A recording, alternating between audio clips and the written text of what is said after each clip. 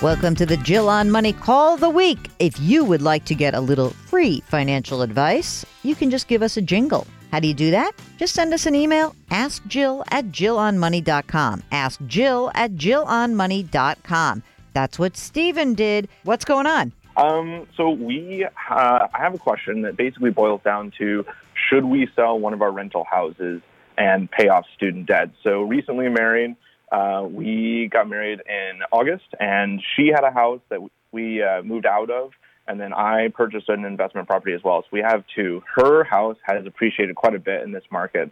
So we owe about $157 on it, and we, with a lot of comps around her, reasonably think that we can get $220 out of it. Okay. And then her and I, we have combined student debt of about $92,000. Ooh. And so we just recently got back from Camp FI down in Florida, and so we sat down and we have a plan for paying off that $92,000 in the next 3 years, just using our W-2 cash flows because we both work. But okay.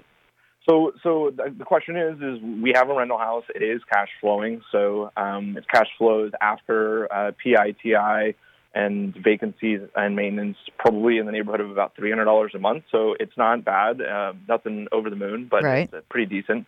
And rentals are a part of our long-term financial FI plan. But we've really been going back and forth of, should we kind of take advantage of this market, take the equity out of her house? I think that after we paid fees, realtors, and closing costs, that we probably would end up in the neighborhood with about 45 is the number I've been using just for round numbers. But would you also have to pay taxes on the...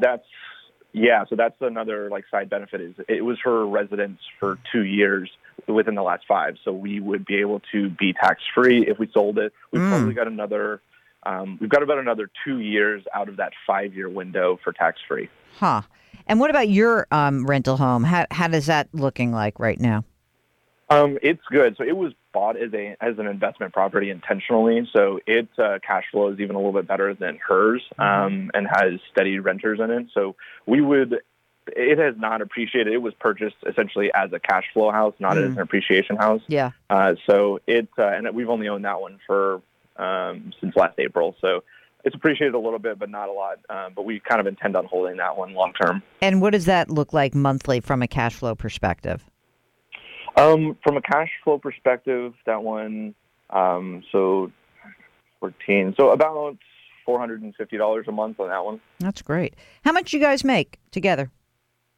So together, she has just gone to kind of a part-time scenario, since she and I have combined our health insurance and such. But last year combined, we made $175. All right. Is she part-time now and you'll be $175, or will that be reduced?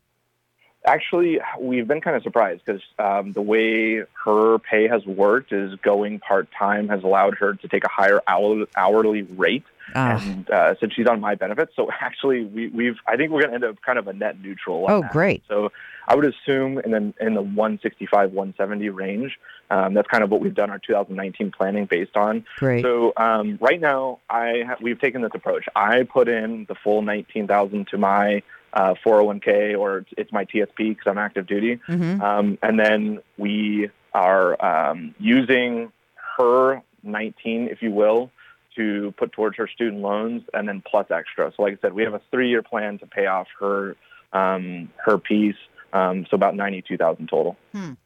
So you're feeling pretty good. Does the debt that is, you said you got a 3-year plan to pay this off, right? Are these federal loans or private loans? What's the interest rate associated? So they're federal, but they have been reconsolidated once. They're at an average of about 6.5. Just enough to catch my attention, right? Yeah, right. So they're not high, but they're also not cheap. Low. Right. So for each of you, are you bothered by the outstanding debt, just emotionally? Me, no. Her, somewhat. Okay. You know what? I don't think you're going to make a bad decision. Here's what I think. You have this really cool advantage right now about extracting some of the equity from this rental property and not having to pay a federal income tax on it. And I feel like that's a sign from the financial goddesses that maybe if you could take that money out, whack down that student loan, chop it in half, that perhaps your wife would feel a lot more comfortable carrying the 45 grand, knowing, hey, this is going to be paid off within 2 years. And I think that might actually work for you guys. I don't think you're going to make a big mistake. I really don't. Are you putting a bunch of money into retirement right now? So I'm maxing out my 401k, which would be $19,000 a year. Mm-hmm.